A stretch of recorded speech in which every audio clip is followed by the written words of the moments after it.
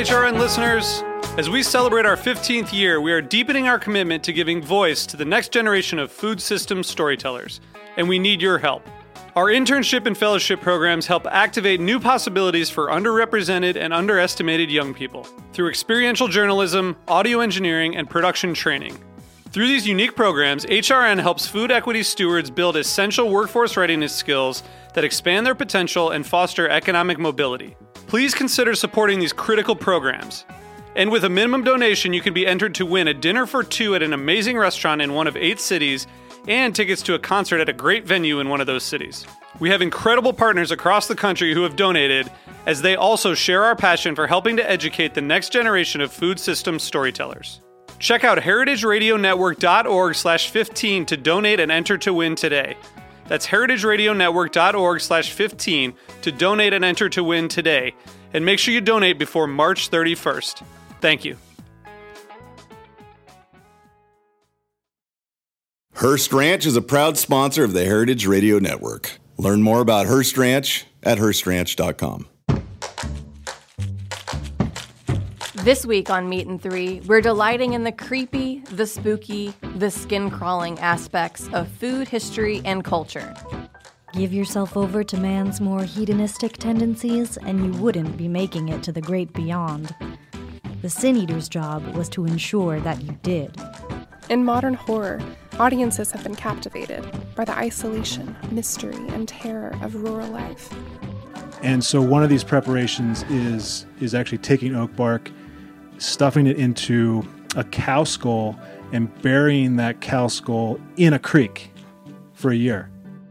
I would argue that their evil went hand in hand with their marketing strategy. I'm not saying they had an excuse, but in order to make bananas work, they were deluded. They had to do these terrible things.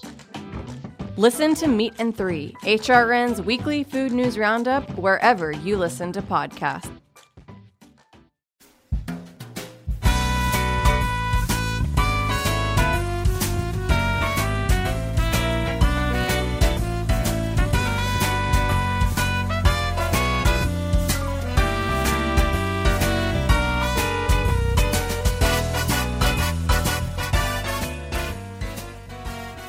Welcome to Inside Julia's Kitchen, the podcast with Julia Child Foundation for Gastronomy and the Culinary Arts. I'm your host, Todd Shulkin, the Foundation's Executive Director. Our show takes you inside the Foundation's world to meet the talented people we have the great fortune of learning from all the time. On today's show, we welcome culinary journalist and award-winning food writer, Toni Tipton-Martin. In today's episode, we're going to talk to Toni about what her new book, Jubilee, celebrates, breaking the Jemima Code, and we'll hear Toni's Julia moment. Stay with us. We'll be right back.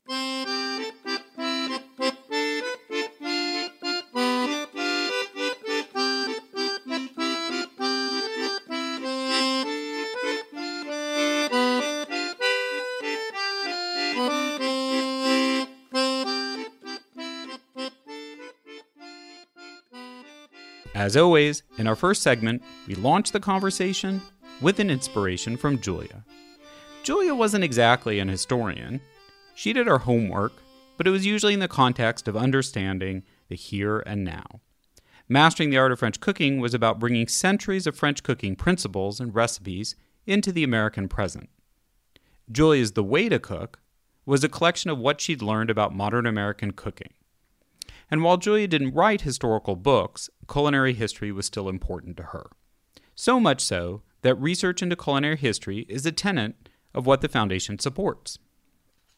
Someone with a like-minded devotion to exploring American food history is culinary journalist Toni Tipton-Martin. Starting with her James Beard Award-winning book, The Jemima Code, a chronicle of historical African-American cookbooks, she has been on a mission to understand the true story of African Americans' cooking contributions. Her quest led her to a treasure trove of recipes and traditions much more diverse than the conventional wisdom around soul food. She's now brought these delicious and sophisticated discoveries together in a new cookbook entitled Jubilee, Recipes from 2 Centuries of African American Cooking. In addition to her writing, Toni Tipton-Martin is the first African American woman to be the food editor at a major American daily newspaper, the Cleveland Plain Dealer, and her unique collection of more than 300 African American cookbooks has been exhibited at the James Beard House. She's also a founding member the Southern Foodways Alliance, and Foodways Texas. In our continuing good fortune to be able to introduce you to the authors of this fall's best new cookbooks, Toni's here to talk to us about Jubilee, and we get to continue this season's conversation about who has helped make American food history. Welcome to the podcast, Toni. Oh, thanks so much, Todd. I'm really excited to be here. We're excited to have you here. So congratulations on Jubilee. I think one of the things that sums up just on its own merits as a cookbook, the recipes, I would describe them as looking very sumptuous. And I also think it's in many ways a celebration of a lot of what everyone would consider American classics. So well done on that. And I wanted to start with, tell us who Arturo Schomburg was and how did he help you put this cookbook together? Well, thanks for the question, and I do have to just segue a little bit, if you don't mind, because I want to commend you for that choice of words in describing these as sumptuous recipes. It's really a cool coincidence that just yesterday at my first book signing, as we were trying to help readers really come to understand what is the difference between Southern and soul and what I'm promoting, sumptuous is the word that we chose. So good on you. That's the just absolute right assessment of this Zeitgeist. work. Zeitgeist it is. Absolutely, absolutely.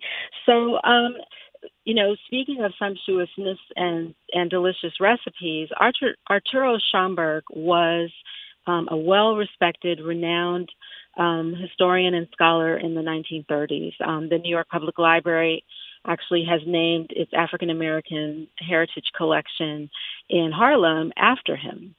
And he wrote this really impressive book proposal, an outline for a collection that would represent the entire canon as he saw it of African American foodways and recipes. The collection or the listing did not include recipes per se. There was only one recipe in it. But my gosh, it was such a comprehensive list of dishes that really helped to frame what we should be thinking about when we try to assemble and reassemble the history of African American cooks in this country and so much of our cooking that was embedded in the American style, marginalized, and otherwise just lost in history. And what was his profession, or how did he come to sort of put this list together? And we're talking about what the list is, more than 50, 70 years old? Yes, and as I said, it was 400 to 600 recipes that he, as a scholar, culled from his research and understanding of the African American experience. And so he was able to trace our cooking through the diaspora, but also he researched and looked at what our experience had been in the States and discovered two strains really of experience that African American food people had. One in the survival type of an experience, in the kitchen as the enslaved, who would have been working with meager supplies and trying to make something from nothing. And what he offers us that we haven't previously been discussing, and what turned out to be the basis of Jubilee, was a look at the food that professionals prepared at work. And these would still include the enslaved. We don't often think about the classical training of the folks that were enslaved in plantation kitchens, or people that were restaurateurs, or even mixologists. There were barkeeps during this country's early years, and the great scholar Schomburg took note of that and recorded this proposal for a book, which was never published. And how did you come across his book proposal? Was it something that was held in a library, or how did you discover even that? Well, it is held at the Schomburg Library, as I said, in New York. I encountered the proposal as an appendix and a reference in the book Black Hunger.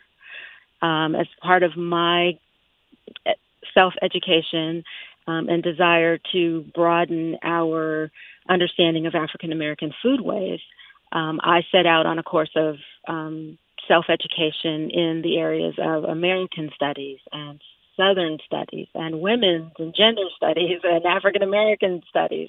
And that's where I discovered so much of the reference material that I use. And one of those resources was a book called Black Hunger by Doris Witt. And she makes reference to this incredible proposal. And so I visited the Schomburg and looked for it.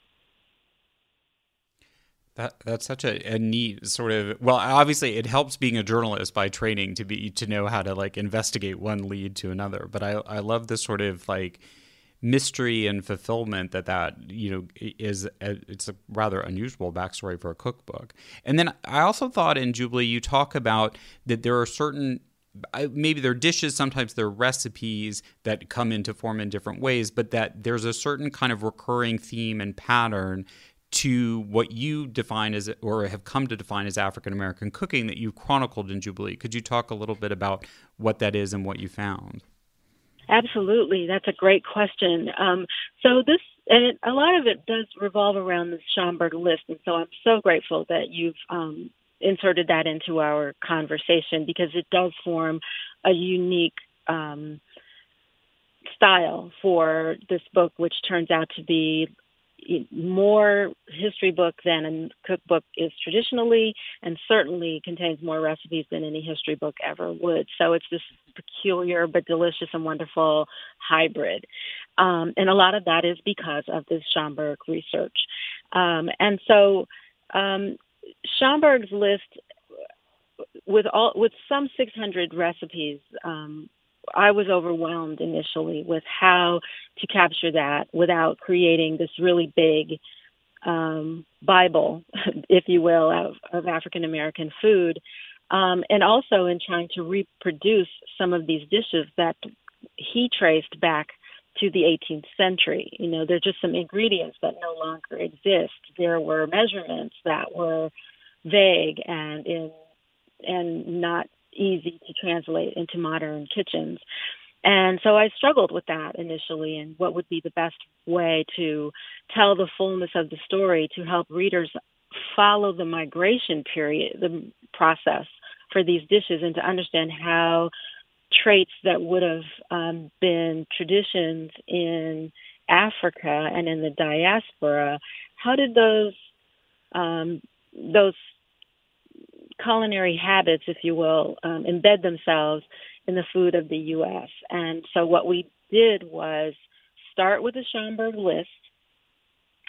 I used that as a platform to trace 100 dishes across the books in my rare book collection, and those that recurred more and more often and persisted into the modern cookbooks of today were the basis for those that I chose to represent in Jubilee.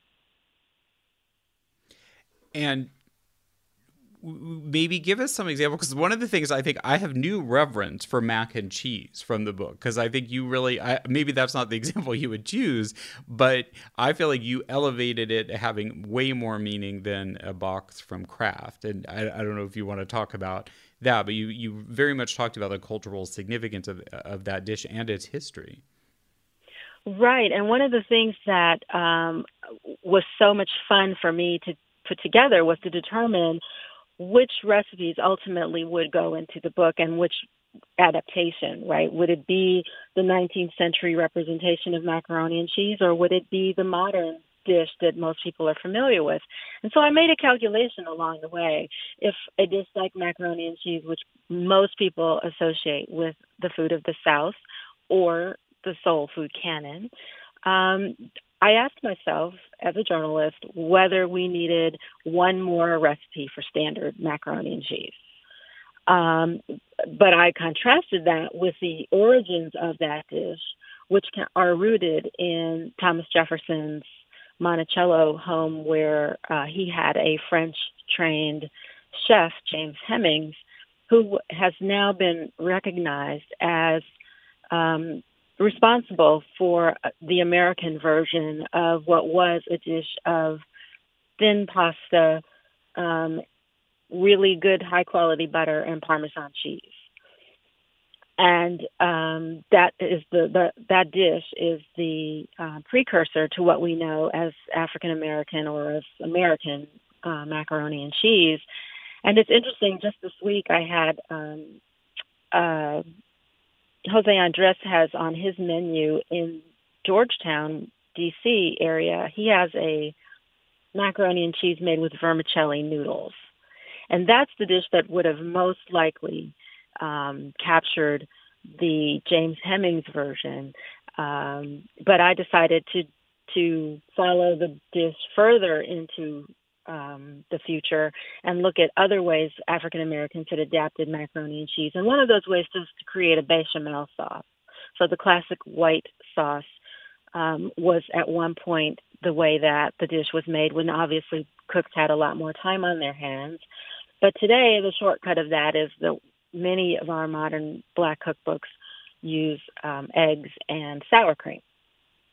And so what you see in my version today, the recipe that's in Jubilee, has all of that history, and it celebrates the unique plot lines along the timeline of the dish. But ultimately, we went with a dish that would be more familiar to everyone. Yeah, no, I mean, I just think it's like, who knew macaroni and cheese was that that fascinating and had such a. I mean, I think what's interesting is too, I think you've woven together for us that how much mac and cheese is, you know, a dish that's claimed maybe as part of the soul food canon, as you said, but is also a dish that had, you know, as far as you can tell, its inventions with James Cummings at Monticello, but is, you know, what's more American than mac and cheese overall? Right. And that is part of the struggle also that I had as a food professional and as a journalist. You know, a lot of cookbooks are reflections of a family history or a tradition that is very close. And the African American traditions are complicated. The story of our food is complex. We were not immigrants to this country, and so we did not publicly, visibly display our traditions, but they were still present and embedded in what we know as the American food canon. And so I knew that people coming to this would perhaps feel territorial, right? Like, well, my family eats macaroni and cheese too. How can you say that's African American? And, you know, what I've been saying to people carefully on the road as well as in the book, the water that came out of those water fountains was the same water, and we labeled them white and colored historically. And we've reached a place in history now where we really have to understand so many of the practices in this country that have been used to divide us, and food is certainly one of those. It's a form of power, executing power, one group over another. And so I've just tried with Jubilee to show the diversity in an African-American style, and hopefully it engages us in even further discussion and inspires people to take the conversation to the next level and look even closer at dishes that are traditions regionally, you know, or just in individual families. Yeah, I was going to ask you if you think, and I think it's obviously telling, given what you said, that you called the book Jubilee, which is you know, certainly a sign and symbol of celebration. And was one of your goals to use this book to kind of help maybe, I don't know if it's cement or, as you say, start the conversation? I'm not quite sure where we are on that spectrum yet, but in terms of enshrining African-American cultural contributions in the food world in a way that maybe they're not yet on par, and this took some time too, but I think we're at least close to there with those contributions in the history of American sports or American music. Sure. What I would like, though, is for us to, if we're going to think about African-American food and ways that we can enshrine it and what the comparable would be. I would like for us to respect and revere African American cooks in just the same ways that we do other cultural and regional world cuisines, right? What I'm describing for African Americans isn't all that different from other hyphenated cultures. You know, we have Italian American dishes and we have German American dishes. And what I want us to be able to do is respect African Americans in the same way. And so in that way, I am not making huge leaps in terms of the types of dishes that are in Jubilee. In making claims, let me reframe that. I'm not making claims that these are overly fancified dishes. They're not going to be chefy foods. A lot of these are going to be familiar dishes to certain people in certain regions who have not previously seen themselves reflected in cookbooks published in this country that have dwelled on the soul canon, right? And I was one of those. My family's experiences in the West were not part of the publishing tradition, and that led me initially to have to self-publish my work in the same way that my ancestors did. So if I want anything out of this in terms of an enshrinement, it would be for us to be considered on par with every other cultural canon and author in any bookstore, so that that's a question that none of us have to face from publishers again. So is what you're saying partly that you also want sort of a broadening of the soul, or even a reclassification of the soul food definition, which has certain connotations to saying that certain dishes like mac and cheese, or I think gumbo maybe is a good example because it's often classed as New Orleans cuisine, when I think in your presentation you're talking about you want people to understand the cultural contribution made by African Americans in the creation of gumbo as an American New Orleans, Louisiana dish. Is that what you're saying, or am I misunderstanding it? No, I think that's perfectly accurate. African American food has been narrowly defined and limited only to a soul canon, and then other dishes have been embedded regionally or in some other way of describing them. So the gumbo is a perfect example.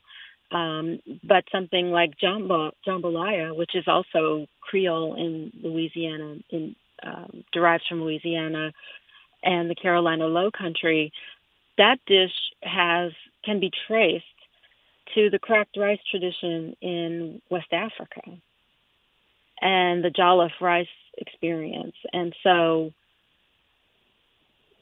yes, I would like for us to broaden our thoughts and our thinking about what really constitutes an African American canon. I don't think that we're fully there yet. I've just begun this process, to open our eyes through the lens of what the cookbook authors say is their legacy. And there will be so many more, I think, opportunities for us to explore this and to go deeper regionally, which is why I chose the term Jubilee as my title, that we're all free now from the constraint of the narrow definition of soul food. I also ultimately think we will circle back and reappropriate the term soul so that it is more inclusive. But for the time being, Adrian Miller and I had this conversation a lot, that we are two sides of the same coin. And trying to develop a respect and a reverence for the African American food in total, if that makes sense. It does. Okay, we're going to take a quick break, and we'll be back to get more insights on African American cooking from Toni Tipton-Martin. Stay with us. We'll be right back.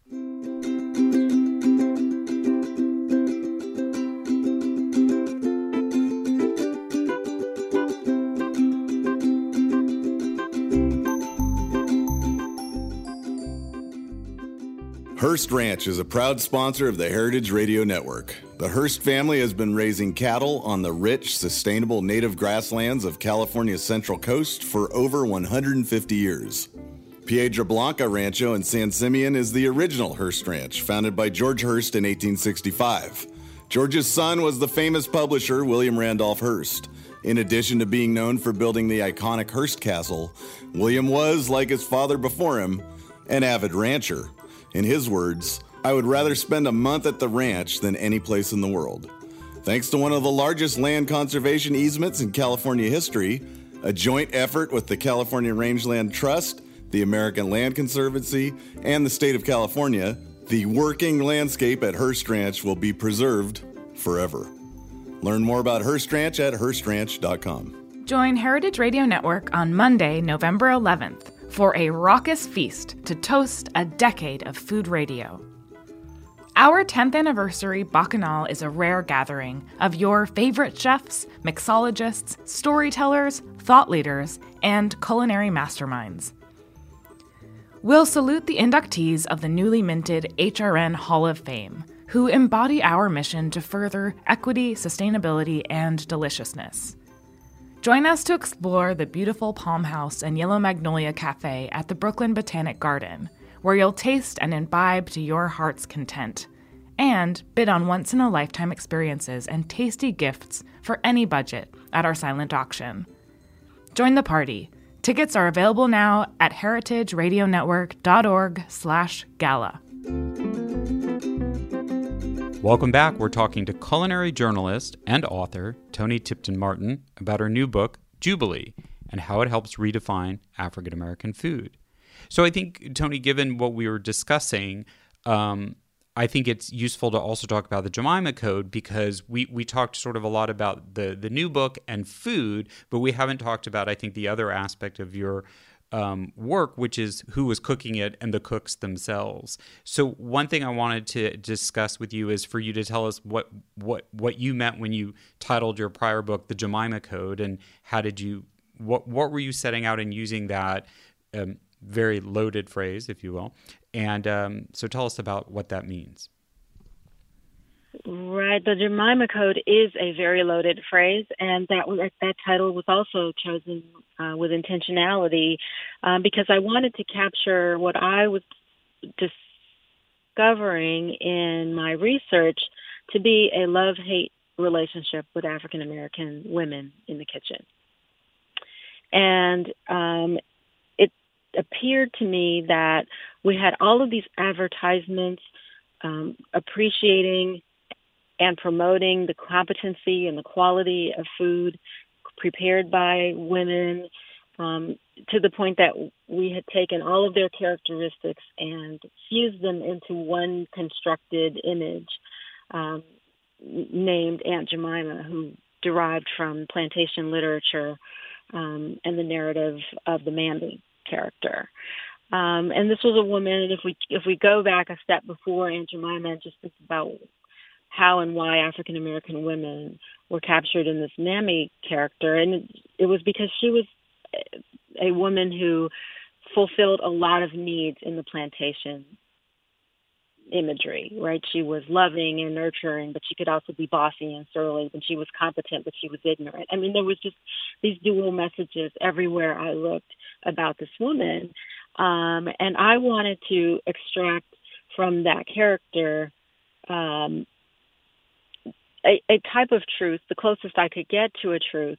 And I continued to run into two messages, one of competence and one of ignorance primarily. And so I started looking at the women and their work through the lens of whiteness, really, and food, and in terms of her being a food professional. What would we think about the Mammy and Aunt Jemima character if there was no race or gender involved in the work at all? And what I was able to then do is unfold a level of competency for these women that had not been previously described or attributed to them. These are people who managed their environments. So they had managerial skills. They must have been organized in order to be able to work in a dirty, dusty kitchen with a hearth that was nearly as high as they were in the plantation kitchen. There were children running around.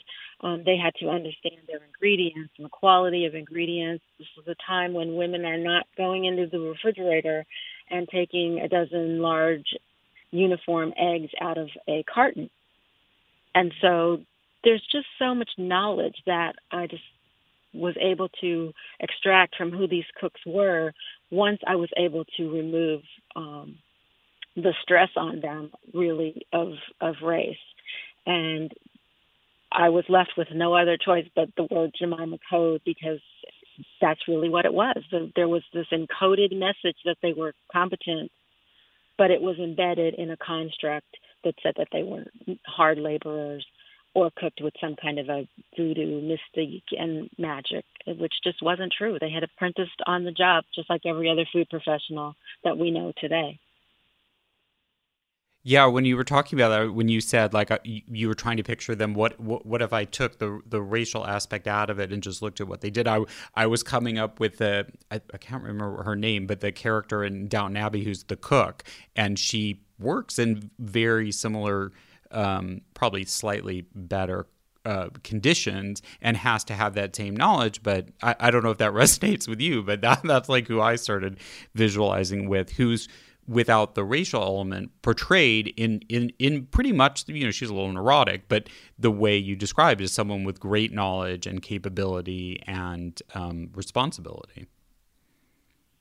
Absolutely. And I think, again, it was natural for the term Jubilee to flow from that, because I was suddenly free of having to read anything onto these cooks other than exactly who they were on face value. I didn't have to impart any of the social baggage that we often get hung up on. And that persisted all throughout American history and cookbooks. We went through this terrible phase in the 30s, probably as a backlash to some of the achievements that African Americans were making, where the publishing community was issuing a lot of what I call plantation-style cookbooks, this with nostalgia for the old-fashioned ways. And so they were really memorializing these women as plantation cooks in a head rag over a hearth, still laboring with these heavy cast iron pots in the 30s and 40s, when that style of cooking was considered ancient by then. We were already well into industrialized foods and manufacturing, and the food system had changed so dramatically, and yet cookbooks and history books were largely still portraying these women with this peculiar plantation message. And so what was fascinating to me was to begin to collect African American cookbooks that were published back to 1827 and discover that the cooks, and obviously the white women in their communities who must have helped them get published, were producing a counter narrative to that story. And so they were identifying themselves by the values and the virtues of what they were accomplishing in their kitchens, despite whatever the social messaging was about them. It was fascinating. Yeah, I'd love to talk to you about your collection. And one place I want to start, just because I think I only sort of recently got familiar with it, and I think most people won't be. But so I wanted to ask you about some of your favorite or standout examples of cookbooks that you've collected. But could we start with Abby Fisher and who she was and what she represents? Well, Abby Fisher is a fascinating character, and for many, many years, she has been thought to be the oldest African-American cookbook author in America. Her book was published in 1881, and she was a formerly enslaved woman who moved with her husband to the Bay Area in California. And it was there that they operated a pickles and preserves manufacturing company. And she won awards for her style and the quality of her goods. And so for a long time, her book was out there. We knew about it. It had been published in facsimile, so there were reproductions of it. You could see it. And the scholar Karen Hess wrote an introduction to the book when it was reissued that helped do some of the early framing of African American food history and its relationship to Africa. And she describes the Africanisms that Abby Fisher embedded in her recipe book. And so that's a really fascinating place for us to start. But the reality is, I discovered once I began the search for the books that there were authors who were published even prior to her. And can you tell us more about what those discoveries were? Sure. So the book that is one of my favorites was published 20 years earlier in 1866 by Melinda Russell. And Melinda Russell was a free woman of color. And she tells us quite a bit about herself in the brief introduction to her book. She was publishing with a purpose. She wanted to raise enough money to return to her home in eastern Tennessee, and she wanted to carry on the recipes or to memorialize the recipes that she had been using in her boarding house. And so here we have this woman who is the single mother of a handicapped child, and so she's teaching us the value of her work ethic and her understanding of that. But we're also learning that she was an entrepreneur. She was a woman that operated her own business, which means that she would have understood business 101 skills. And then on top of that, she was a marvelous cook. And one of my favorite recipes in Jubilee, in the collection, that I have embraced as, part of my family's traditions, is her lemon tea cake. And it is essentially a very tart, sweet tart pound cake, but it is dense and rich and bursting with the vibrancy of what we are calling Meyer lemons today, but they were just, the beautiful citrus that once existed that came out of Florida. And so she just personifies for me the contrast to the Aunt Jemima stereotype, and that's one reason why she's just so important to me in this collection. Wow. And so, sorry, you said, remind us again, when was Melinda Russell's book published? 1866. So Abby Fisher was 1881, and Melinda Russell was in 1866. And Melinda Russell is one of the rarest books in the collection. It is now I do not have an original first edition of that book, and there's only one that we know of, and it is in the possession of the University of Michigan. But what they did for all of us was to reproduce it in facsimile, and so we can all see it. I have some of the last few copies that they have of it. But I think it's also been digitized now that I say that. They've digitized it, and so everyone can enjoy it. Because of its fragile state, obviously, it's not. I don't know that it's still available for public viewing. And I think you also said that there was a book. Did you say the first book that you're now aware of was something like 1827, so before Melinda Russell? Yes, in 1827. In fact, there are two books before Melinda Russell, 1827 and 1848. And those are published by men, and they are household servants, the first one, Robert Roberts, was the butler in the governor's mansion in Massachusetts, and the second one in 1848 he worked in hotels. And so neither of those were originally thought to be part of an African-American cookbook catalog, mostly because they are management tools, right? There's a lot of instruction for the proper running of a household or proper banquet service in hotels. But those two books tell us so much about what these men valued and what kinds of messaging they were transferring to the next level of workers. It's so hard for me not to call them employees because we have to remember that this was the time of enslavement. But we are able to hear from Robert Roberts what he thinks is important and what he wants his proteges to understand. There are messages in the book about cleanliness and arriving on time and discipline, and there are some recipes, not many for food products, but some recipes for dishes. Well, and that makes such perfect sense to me, because if you look at the canon, the older canon of, when did the first printed cookbooks come out and what were their predecessors and what were they, a lot of them weren't what we would think of as traditional cookbooks. They were books about household management.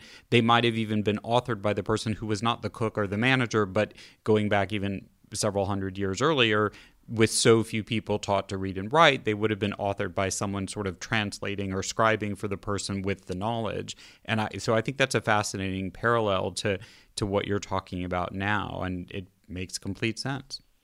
It does make complete sense now, but, we have to remember that I've been researching Jemima Code and Jubilee for more than 20 years, and at a time when the African American experience on paper has historically been one of survival and hard and harsh labor and enslavement and a lot of very negative storytelling.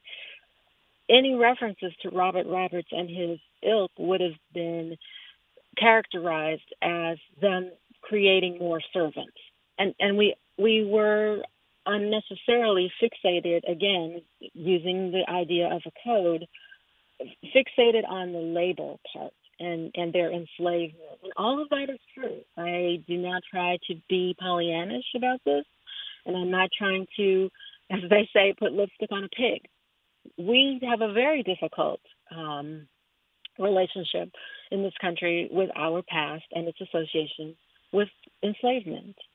And it's part of the reason why I can sometimes sound as if I'm really straining hard to tell this story, but it is because there's a balance between appreciation, appropriation, and the disparagement that we have experienced as African Americans across the board when it comes to our food history. And I don't want to be misunderstood as trying to unnecessarily amplify or make slavery sound like it was better or less harsh than it was. What I am trying to do is look within the system as it was and extract an accurate picture of what was accomplished by African Americans in an intensely difficult and in some cases barbaric situation. And that's the root really of what this work reveals. And so to your point, yes, the style of household management books for Robert Roberts or hotel management books that Tumis Campbell published in 1848, they are consistent with what was happening elsewhere in the publishing mainstream. But those attributes were not equally assigned to the publishing when it came to African Americans. We were thought to be just making more servants. And so it's true, but it's hard. No, I think what you're saying in those distinctions are pretty crystal clear, in that you're not trying to rewrite any narrative of slavery other than to say that just because you were a slave did not mean you did not have skills and make a significant contribution. Obviously, it went on for so long that you're trying to show this full portrait of sort of reframing the narrative of what it meant to be a slave as a fully rounded person, and not just in, a statistic of a horribly brutal system. Right, or as someone who was mindlessly just following instructions with no thoughts of your own and no contributions. And so I'm thrilled that that's your interpretation and that my message is resonating and it is coming through the recipes. And that's why I'm able to call it for a celebration, right? I raised children in the suburban schools I integrated schools in Los Angeles, and so I know firsthand how that feels to be in a setting where the history is so negative, and you're left there with your identity, in pieces, trying to understand what your contribution, your family, your culture's contribution is in this larger story that's being told. And that's why this work means so much to me. But as a journalist, it was important for me to be subjective to the extent that I could, or objective, I apologize, to be objective to the extent that I could, and make sure that if there were areas that were going to be rewritten or reevaluated, that it was done so from a fact-based perspective. Well, I think you've succeeded. Great. So who are your unsung heroes in American cooking? What are some of your family's favorite celebration dishes? Send us an email or even a voice memo to contact@juliachildfoundation.org and let us know. After the break, Toni's going to reveal her Julia moment. We'll be right back. When you flip anything, you just have to have the courage of your convictions, particularly if it's sort of a loose mass like this. Well, that didn't go very well. See, when I flipped it, I didn't have the courage to do it the way I should have. But you can always pick it up, and if you're alone in the kitchen, who is going to see? From Julia's immortal words, we move into our last segment, which we call the Julia moment. Here's when we ask our guests to share their favorite Julia memory moment or how she's inspired them in their career. All right, Toni, your turn. What's your Julia moment? All right. Well, I have to say that I have two. And one relates directly to Julia herself, in that when I was a very young food journalist, just beginning maybe in my first year or two, I was invited to a food conference in Northern California, in Santa Barbara, where Julia was living. It was a nutrition conference, and she surprised the entire group and showed up at one of the meetings that we were holding. And she sat in the back for the longest time, and then she stood up and in her way, she said, "Isn't anyone going to say that food just tastes good?"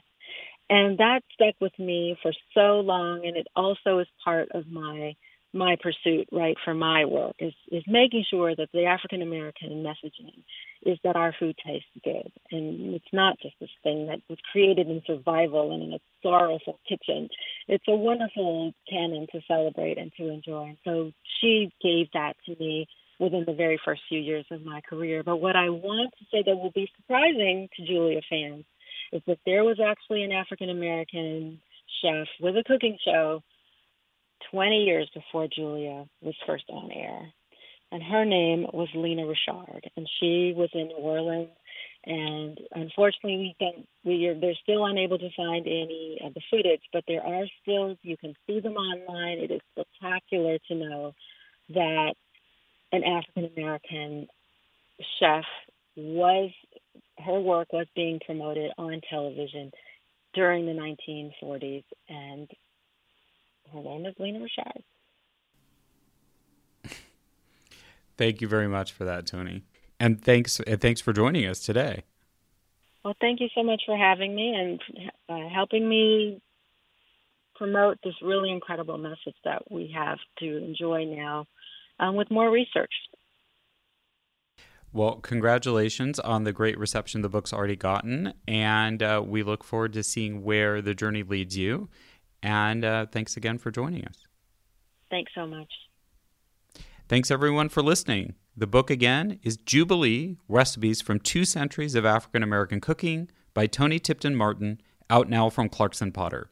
Look for it and ask for it at your favorite book-selling source. Follow Toni on Twitter. It's at the Jemima Code, and at Toni Tipton-Martin on Instagram, and Toni, Toni. To explore more of her work, go to ToniTiptonMartin.com. To keep on learning about culinary history, follow us at Julia Child on Facebook and at Julia Child Foundation, all one word, on Instagram. It's at Julia Child JCF, and I'm at T. Shulkin on Twitter. The Julia Child audio clip from The French Chef is used with permission, as always, from our friends at WGBH. Thanks to my co-producer of the Foundation, Lauren Salkeld, and our sound engineer at Heritage Radio Network, Amanda Wang. Our theme song is New French Horn by Novi Valtorni. Please give us a review. It really does help new listeners discover the show. And if you can do it on iTunes or Apple Podcast, that helps all the more. We're on the air on Heritage Radio Network on Thursdays at 4 p.m. Eastern, 1 p.m. Pacific, with downloads available soon after wherever you find your podcasts. We look forward to bringing you back into the Foundation's world next time on Inside Julia's Kitchen.